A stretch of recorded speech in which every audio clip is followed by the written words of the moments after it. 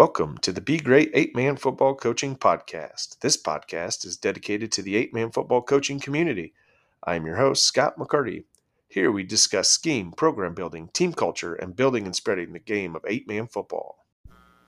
This podcast is brought to you by Anywhere Apparel. Are you looking for custom screen printed and embroidered gear for your team, coaches, and fans? Contact Anywhere Apparel.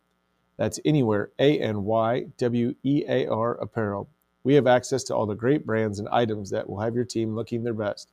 We are a locally owned small business that works with teams, businesses, and individuals. Next time you need custom apparel, make Anywhere Apparel your go-to.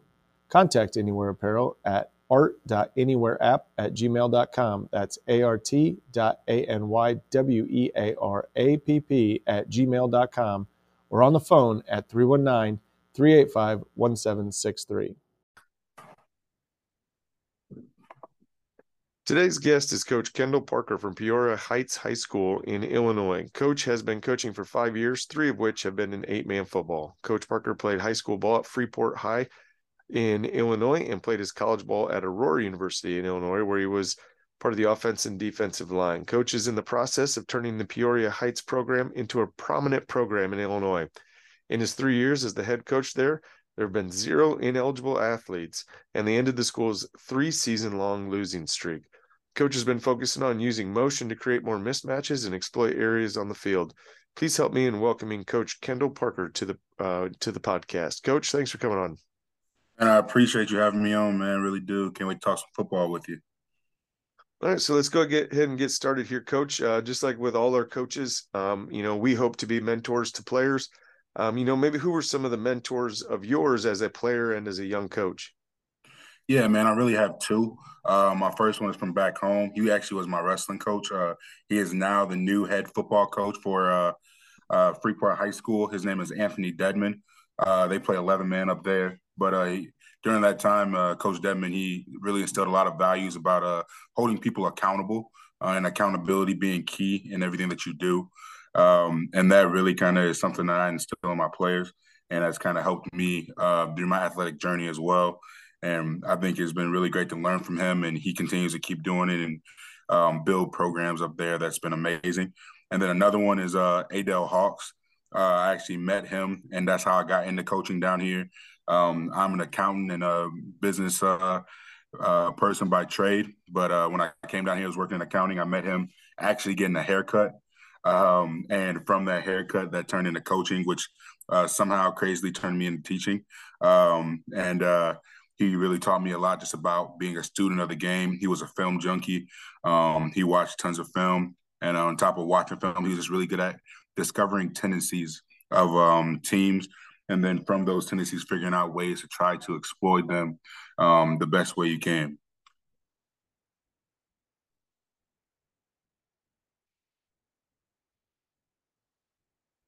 I can't hear you.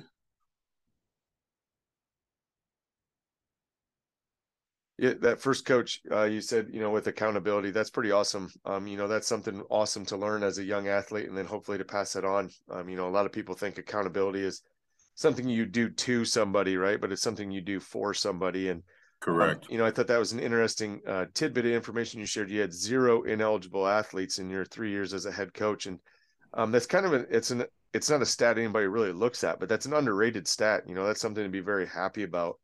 As far as grades and things like that. And we can get into that later, but, just kudos to you, Coach. That's a cool feather to put in your cap there and be proud of it. And no doubt came from your your interactions with your coach there. So good for you. Let's get on here. Kind of talk about the ineligibility a little bit. Do you do anything special to keep your kids eligible? Do you do like a study table? Do you do mentor programs? Is there anything that you really do with those kids? Honestly, we stay on them. So what's really nice and what we're blessed about at Peoria Heights is 3 of my coaches, most of my coaches, over half, are actually in the building. So I teach business, accounting, and I a different slew of business classes. My defensive coordinator, he teaches English, and my special teams coordinator, he's actually our industrial tech shop teacher. So that helps. And then 2 other guys that used to be on the staff are teachers as well, teaches history. And then our principal is actually an ex-football coach as well. So I'm able to kind of keep an eye on their grades all the time. And with me keeping an eye on those grades, it's less of having to kind of put that fear in them about keeping their grades up. Is more that they know that every single week when that eligibility report comes out, us coaches are going to be the first people looking at it and trying to figure out what are they doing. I mean, at this point in time, we're not a charter school or one of those schools where you have to have pristine grades. I mean, per the IHSA, as long as you're passing 5 classes out of 7, you're eligible. So it makes it pretty hard to be ineligible these days. And some kids try to push the limit. They definitely do. They try to get as close as they can. But we've been blessed enough to not have any kids ineligible. And that's kind of a standard that we actually show that off. So in practice, week by week, when that report comes out, we show them, we tell the kids how that is important, because if we don't highlight that, I think that kind of goes by the wayside, and sooner or later that value and those morals kind of go away. So we try to highlight that as well. Definitely in those seasons where you might not be getting as many wins, whatever you can highlight always helps. So we might not yet have gotten a lot of wins on the field, but in the classroom, where I think that is the most important part. Because I mean, at the end of the day, high school football is about the kids. I feel like we've gotten a lot of wins on that end.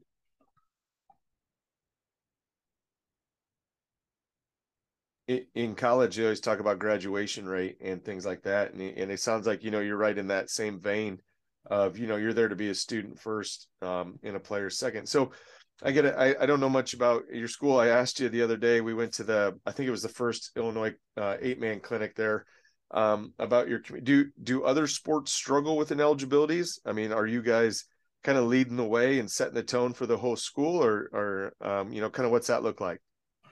Uh, I'm not saying that we set the tone, but because with us being such a small school, just like most schools in 8-man, my football players also play basketball. I'm also the head wrestling coach, so I try to keep those kids eligible during that time as well. And then baseball as well. Most of the athletes play baseball, so I think it's just kind of a school wide thing that the athletes know if they want to play sports, they have to be eligible. They have to be eligible. So it's kind of a school-wide goal that no one really talks about other than when they're in the season. That I think that is just kind of really special about us at the Heights, because we have 200 kids, and out of those 200, we kind of have a core 50 or 40 that are athletes of some sort. So you can kind of keep your thumb on those core 50, 40 kids who are athletes and kind of make sure they're staying on that straight and narrow for the most part. Awesome. Yeah, that's a wonderful thing. I think I've been a head coach for about 10 years, and I can't say we are at the 100%, like you are right now. That's pretty cool. Whether it's academics or making poor decisions on the weekends or things like that. So coach, I hope you can continue that, and that's part of your culture. And from what it sounds like, you're getting things turned around there. I was watching some of your film that you shared, and you guys do a lot of great things. And let's start with you said you a lot of interest in the offensive line and defensive line. Yeah. So let's talk a little bit about basic schemes before we talk some of that play. What kind of offense do you run, and kind of what's your base defense? Are you a 3-man, 2-man, that kind of thing? And then offense, just kind of real quick, give a basis before we talk about some drills and things. Yeah, offense. So offense, I try to run first. I want to use the run to predicate my pass.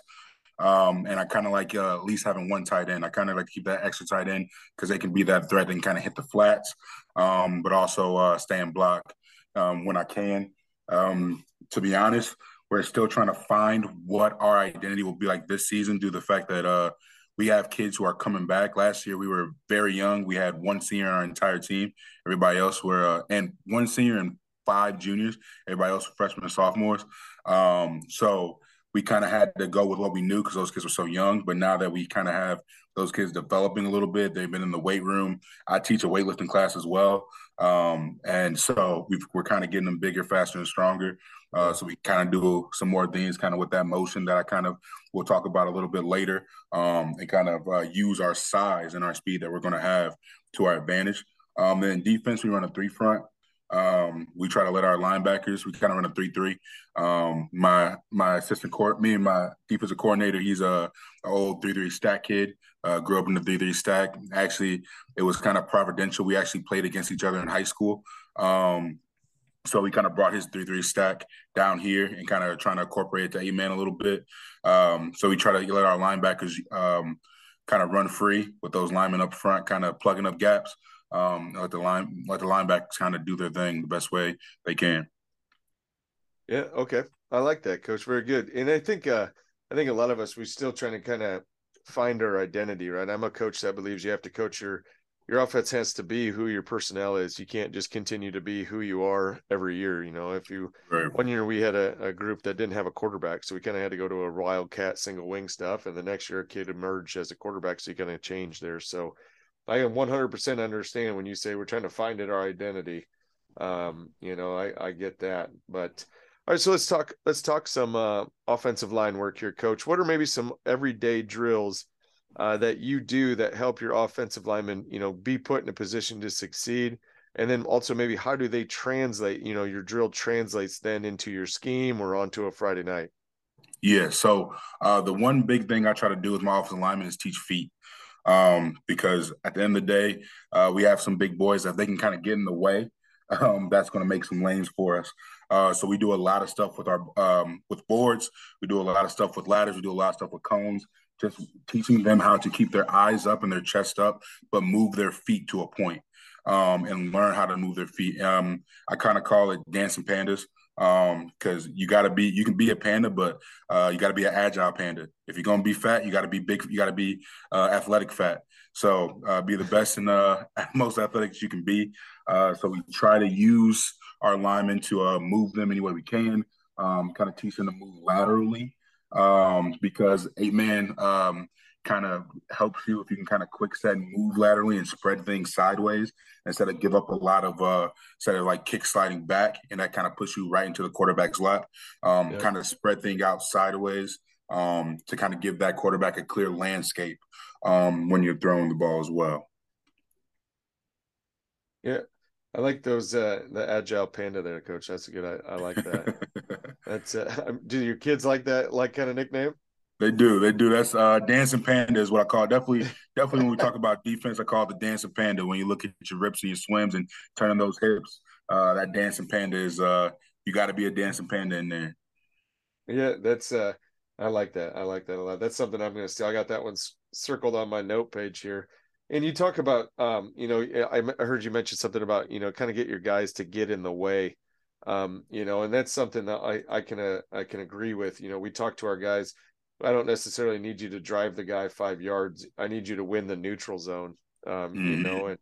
And that's something we preach a lot is just win the neutral zone, win the contact point, like you said, kind of get in the way, and you're going to be a pretty effective blocker, especially an 8-man, right? If you run and you shared some film, you run the 3 down lineman, quarterback, running back, and you see a 3-2 in the box. If you can win the neutral zone, you're going to get a gain of 3 or 4. Right. So, and that's a good play. And then if you break a tackle, you might be off to the races there. So, Mm-hmm. um, yeah, I like that. There's a lot of good stuff there, coach.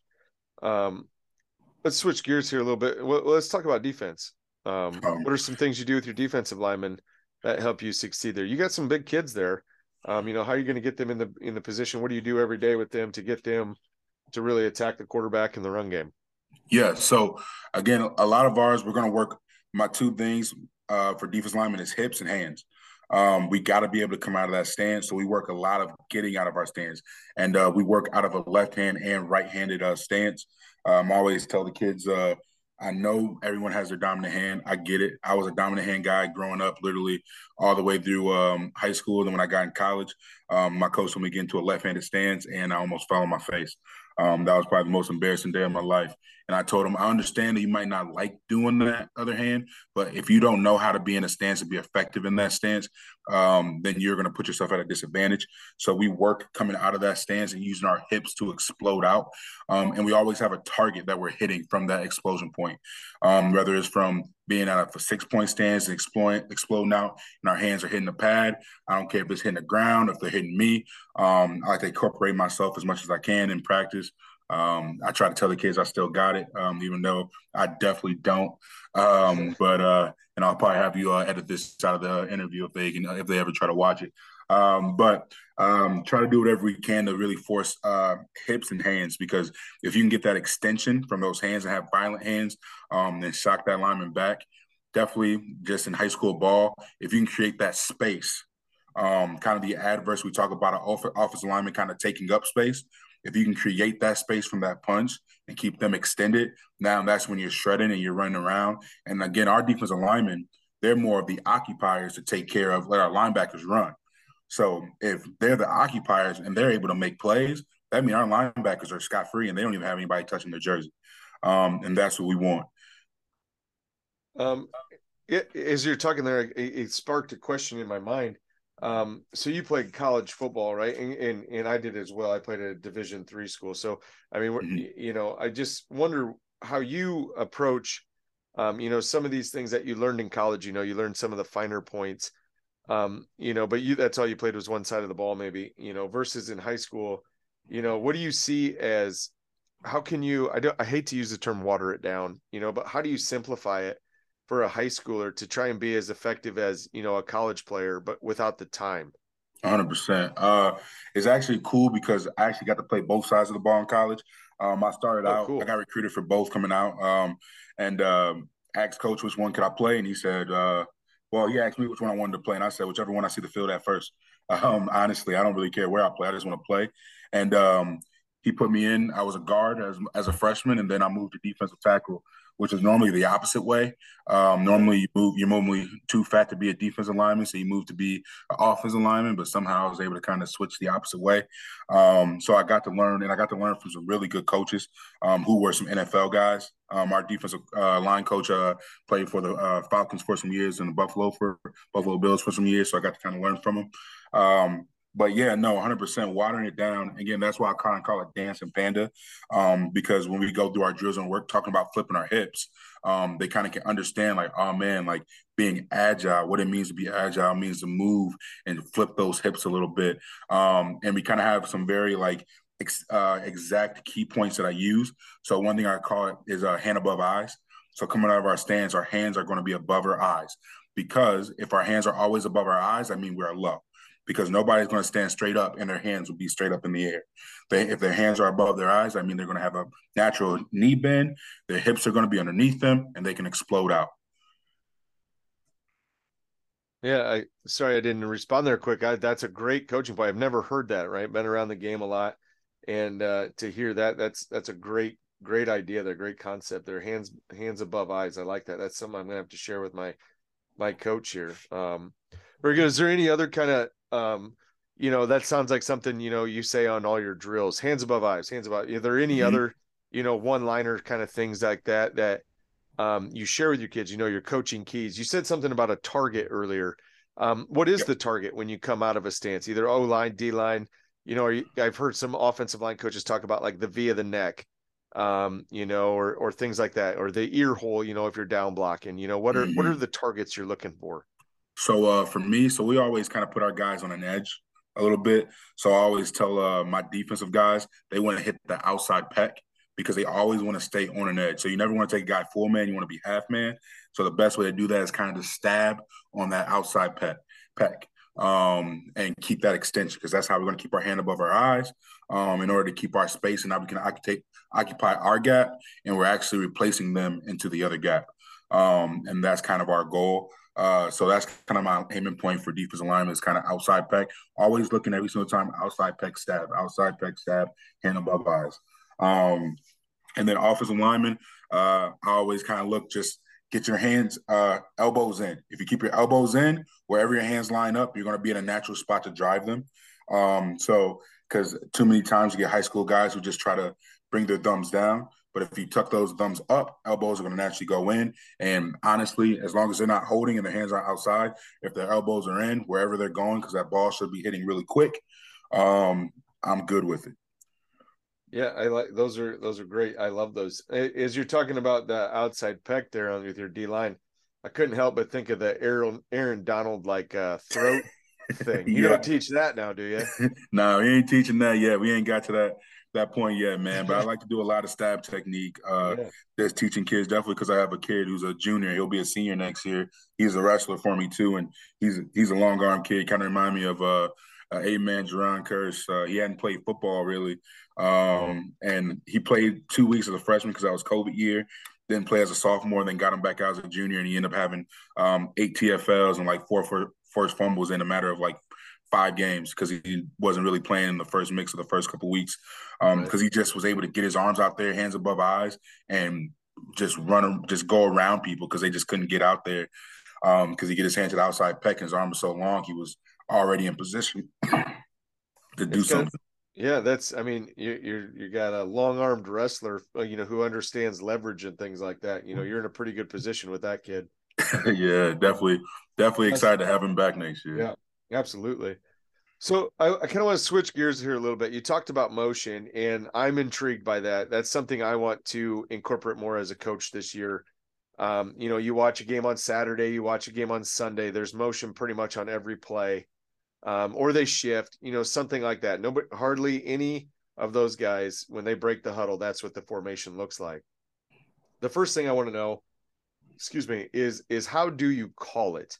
I've gone, just to share a little bit and just have a conversation about it. I used to call it, like, if I would call it formation and then like Z mo or Z out, Z in, those kind of things. And I found that difficult because the kids, they don't know what a Z is. They don't Yeah, know who a Z is. yeah, And so I don't know if I talked to a coach or I heard it on coach and coordinator, but they said to use the kid's name, right? So like I have a kid, we'll say his name's Cole. I'll say Cole out, out of the formation like that. So I'm interested. How do you call motion in your offense?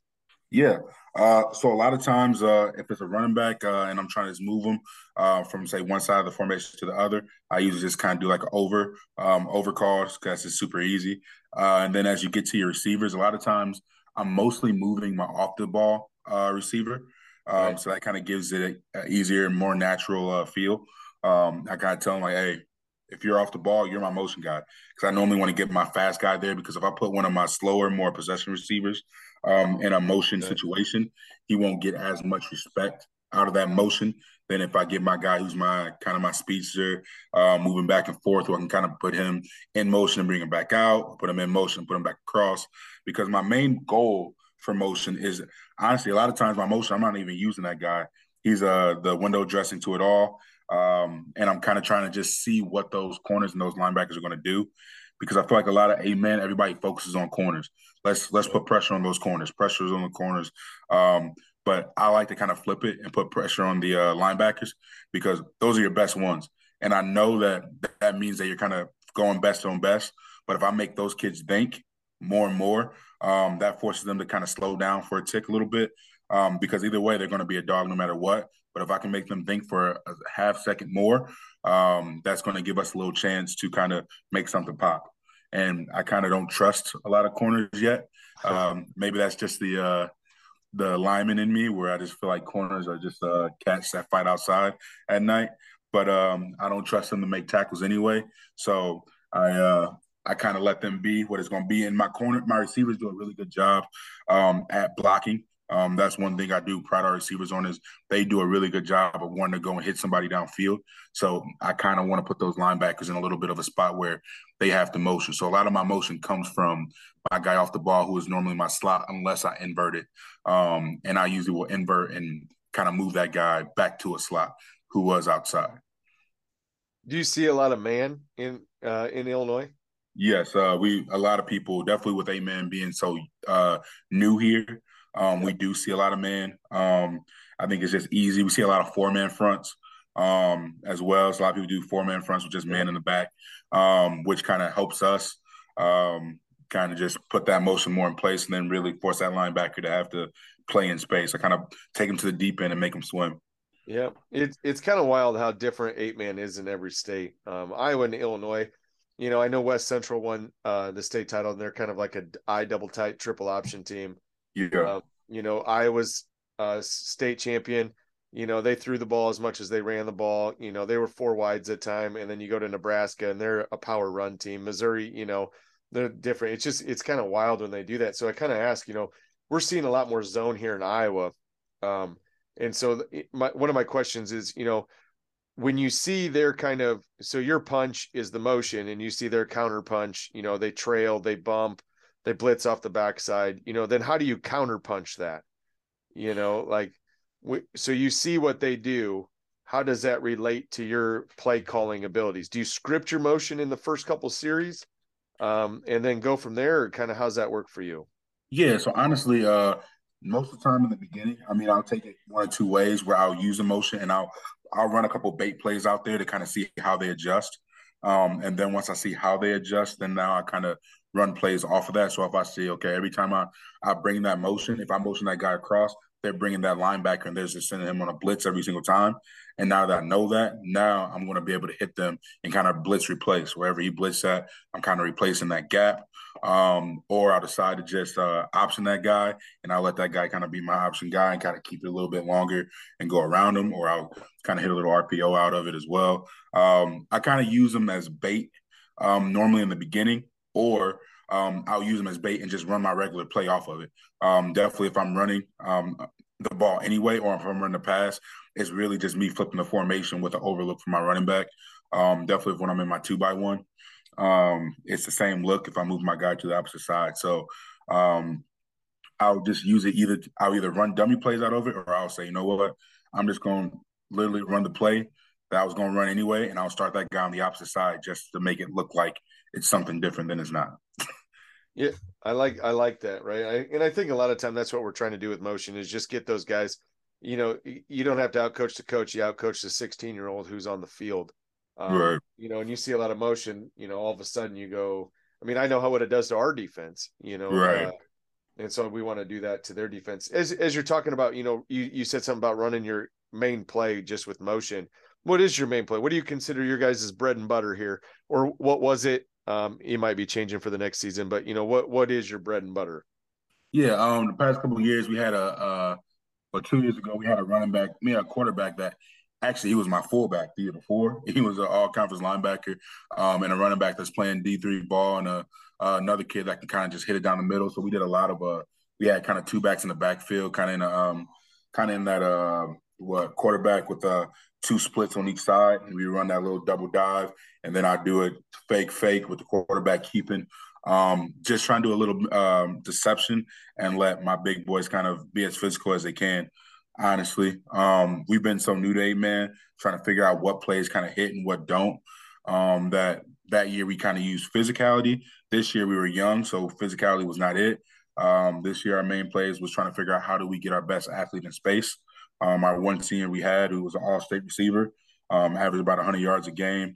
It was literally where can I put him to get him in space one-on-one to make a play. And that's what we did a lot because my running back was a freshman, quarterback was a sophomore, the O line were freshmen, me were sophomores. Yeah. So it was you're the big dog, and I normally tell my kids like that, my seniors like, hey, you're the big dog, and I want to give you all the shine you can your senior year.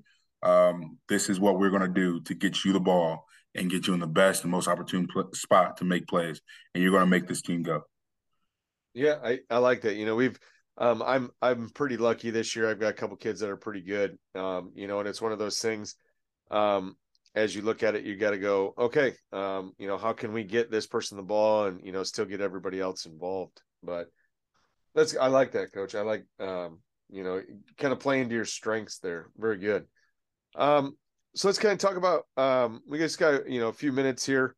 Let's talk about what's the main thing for Peoria Heights football, the Patriots. What's your guys' main thing, and then how do you keep that the main thing? Yeah, man. We have a mantra called GATA. And for most people outside of the program, it stays for, and it still stands for us, is great athletes train always. That's why I tell people and I tell our board, and I tell my principal so I don't get in trouble. Yeah, But the players know what it really means. Most people who know football knows what it really means, right. and it means to go attack people.